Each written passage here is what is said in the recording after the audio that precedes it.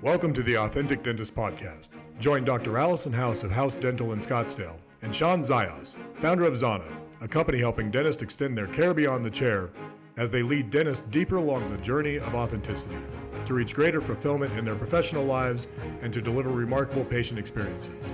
At the core of the Authentic Dentist is a belief that the answer to the current challenges in dentistry is dentists discovering that their greatest asset and point of differentiation is their personal brand, and that forming that brand out of their authentic selves is the best strategy for success in dentistry today.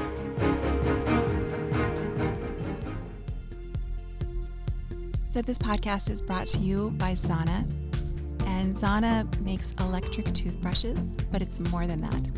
They have a program that'll grow your practice with their electric toothbrushes.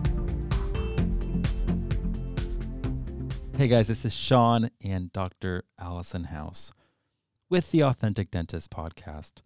And today we are going to talk about building wealth. And it's interesting because my fundamental conviction here is that a dentist cannot build wealth just by doing dentistry. I think a dentist can get rich and make lots of money doing dentistry, but there's a big difference between riches and wealth, and that is what we're going to talk about in today's episode. Okay, explain that, because I don't understand the difference between riches and wealth. So the idea is there's a lot of rich people, and it's interesting. So I have a friend right now, and he ghostwrites books for people. And he has a rich person he's doing a book for, and then he has a wealthy person. And he said it's completely different even when you show up at their home. The rich person is almost trying to show you that they have money. The wealthy person, clearly stunning home, but also has nice art. It's not necessarily about their car. They have actual paid people to follow them around, make meals for them. And it's because the difference is the wealthy person, while they're sleeping, they still have so much money that's just coming in all the time because of either their businesses or something that they're in. And there's no amount. I mean, we're talking I don't know if they're $250 million and up, but it's they've achieved something where it's they truly are wealthy and they've completely transcended money. So we're not talking about someone that has $2 million or someone that has $10 million. That's more in the realm of you're rich. I mean, anyone considers you to be a millionaire. I would say that that's someone that's very rich.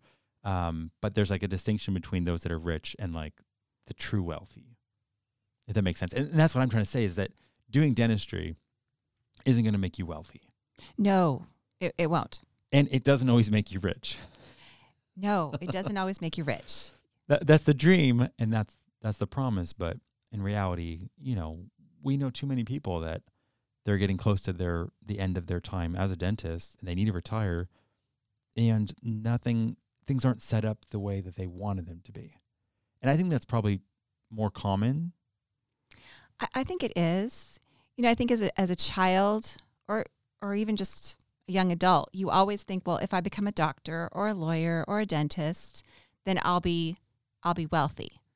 But it's a lot of debt and a lot of time to get to the point where you can even start working. And then you have to invest all this money in the equipment and the office. So you're starting your life in a lot of debt. And then you have to build.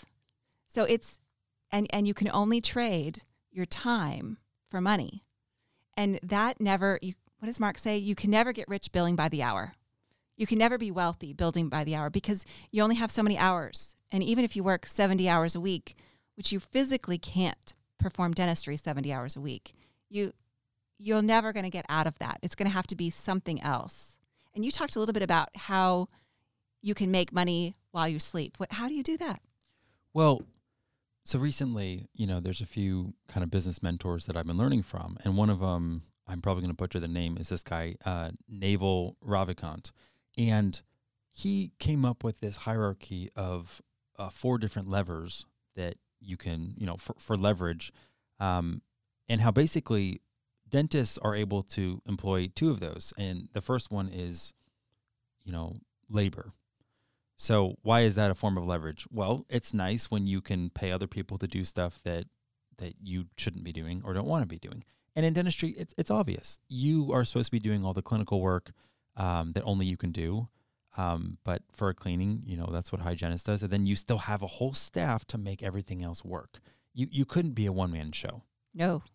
You couldn't greet the patient, collect the insurance. I mean, you could. It would just be such a bad use of your time. So you get to employ the leverage of human labor. And then the next one is money. And in some ways, it's capital. And that's been being used probably with the last century, where you just take money and leverage that by either, again, putting it in markets, or for a dentist, you could buy another practice. And now you're leveraging labor in that other practice, and you use your capital to be able to, again, get more revenue because you have two practices. But the other two are super fascinating, and it's because it's all about your ability to replicate something without any sort of marginal cost. And the two examples that Naval comes up with are, it's seen predominantly with either media or with code. And I think code's probably the most obvious. It's like we're talking software here. Back in the day, Microsoft made Windows, and what happens? Well, they made the Office suite, and it happened to be on every single Windows, which obviously Windows is also software. And whenever someone bought a PC, they pretty much had to use that operating system, and then they had to pay for the Office suite that came with it. And it's just like Microsoft was just making like insane amounts of money. And it just took programming that piece of software like one time, and then it doesn't matter whether you have 100 users or you have like 10 million users. Now, of course, there's servers and everything like that, but those are such tiny costs associated with it versus, let's say, the cost of like an iPhone. Like there's actual material cost to that, or the cost of a crown, because now we're talking about material cost and the time to perform that. So that's the crazy thing about code, is that it's pretty much infinitely scalable. But media is where it's really fascinating, because I think we all agree, I don't think dentists are going to be employing code in the next 10 or 20 years. It's not part of our training. We could be assisting somebody in writing software that we need, but I don't see us writing code. I actually took Fortran back in the day, C++. It's fascinating, and I can do it, but I don't think that's a good use of my time. No. So then it's left with media. And, another really popular voice right now, this guy, Alex Hormozy, was pretty much making this argument that the new oil in today's economy is attention. And he went on to prove it by saying that, like, right now there are all these influencers that are like wildly famous on social media. And then the second they endorse some brand, and typically it's been these like liquor brands, so George Clooney had his own like whiskey. I think Dwayne Johnson, The Rock, also came out with his own, and instantly these whiskey brands become, I think they one of them sold it for like a few $1 billion. And it's simply because they're leveraging their influence, but that influence got built through media. So media basically is like, hey, so even just a post, like a single post, like me and you today, we could create a post on Facebook right now, and assuming we started getting traction, getting a lot more followers, people could consume that post like infinitely. And it doesn't take us having to be there to explain that story. So a great example of that would be any celebrity dentist nowadays. So like Brian Harris, he happens to be a mile from your practice? He is. Or a little less than a mile, actually. Yeah. Great guy. And I think he has over 200,000 followers on Instagram.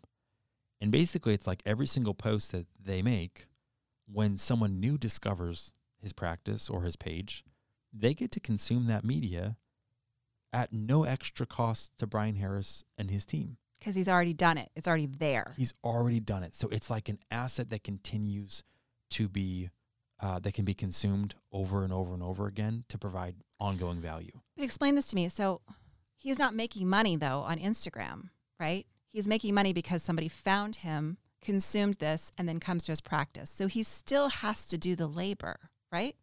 So with him, the attention, he's converting the attention that he's getting into doing the types of procedures he wants to do. So maybe someone else that does a smile makeover can do one a month. Where now, because of the attention that Dr. Harris has got, maybe he can do 15 of those a month and charge 30% more than someone else. So that's where it's not a direct, like it still does require his time, but he's getting to more fully leverage his time to only really high dollar procedures because he has all this demand. So you're right. It's still linked to his time. When it's not linked to his time is now if all of a sudden he uses it to create some sort of course for other dentists on how to create award-winning smiles or how to create a crazy following on Instagram. If he used media in that sense and can monetize it, it doesn't matter if 5 people take his course or if 5,000 dentists take his course. Because that's what I see. What you're talking about with Instagram is marketing. And marketing is very important, and we all do it very poorly, except for a few people. But to actually make money on media is different, because then you want somebody to buy your product without you having to do anything, right? That's the whole idea of building wealth. So the interesting thing is, without getting into crazy specifics, so Dr. Harris also did start a product company called Clean, I believe. And I'm pretty sure it's public that got acquired. So he again was able to leverage his name to then all of a sudden be part of a company that people were wanting to purchase, and then that acquired the eyeballs of people that were investors that wanted to buy that company. So now it's like he can leverage his status and his fame. People want him on their boards. People want him part. So now it's just... Okay, I'm understanding. Other things open up. It's not just I'm able to do more of the dentistry that I want, which is still linked to my time. Now opportunities open up. And that's the same with why should Dwayne Johnson have his own whiskey brand? I mean, he's an actor. But people understood that if Dwayne says this and he does that, well, that's going to bring millions to that company. So in that same exact way, I think dentists can leverage their personality, their brand, their fame in other sort of ways, if that's what they're interested in. I think that we're all interested in growing our business, because that is where we make our money. And I think we are interested in having that status. I mean, that was part of why we went to dental school and became doctors. But I also think it's a double-edged sword.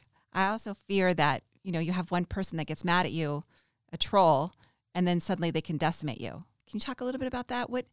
Because that's a fear that all of us have. What if somebody's put something negative on his Instagram, everybody decides to run with that, and suddenly you're the dentist that killed a lion in Africa and your whole life is over?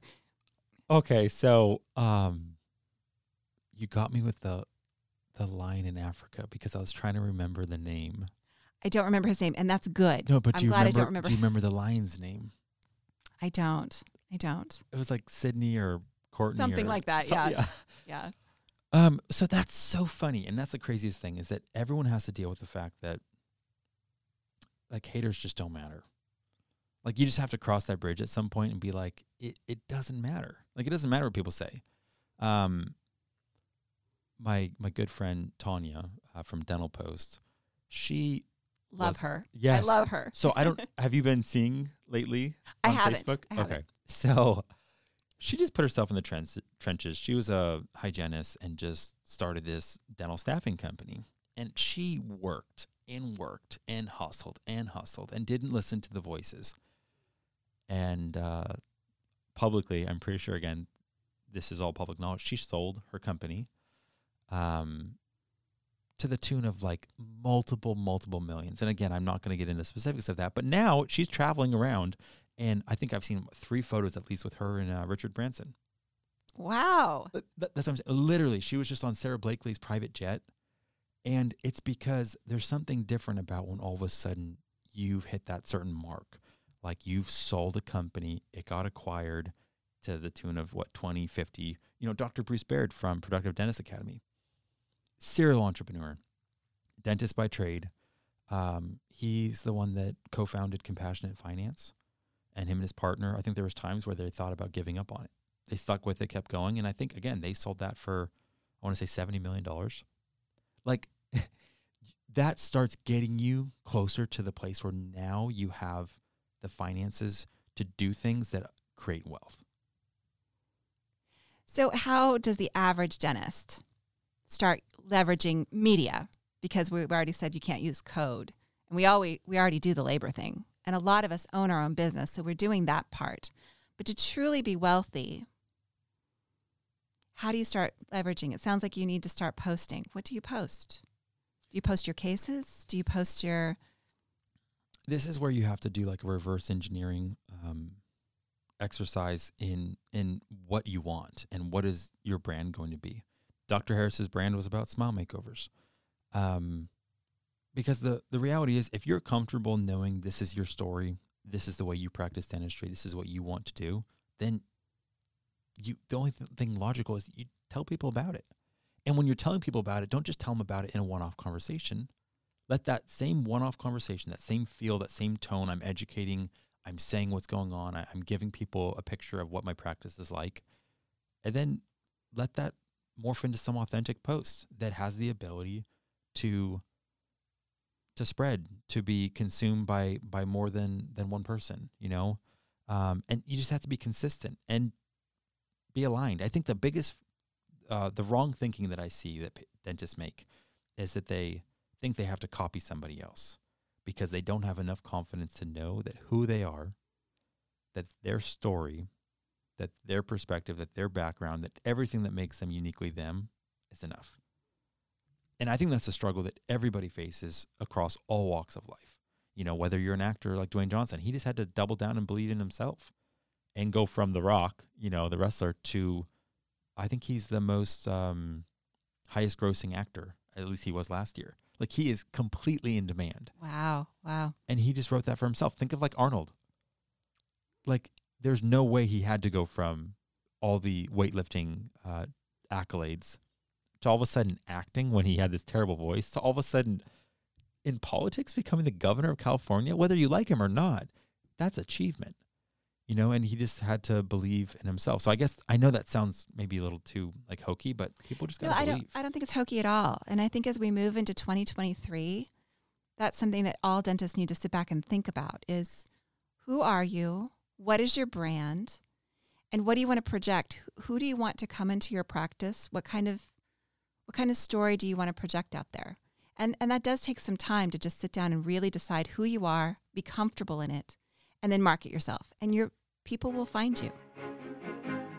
Thank you for listening to the Authentic Dentist Podcast. To join Allison and Shawn on this journey, hit the subscribe button to never miss an episode. Here's to your success. Express yourself fully. Live authentic.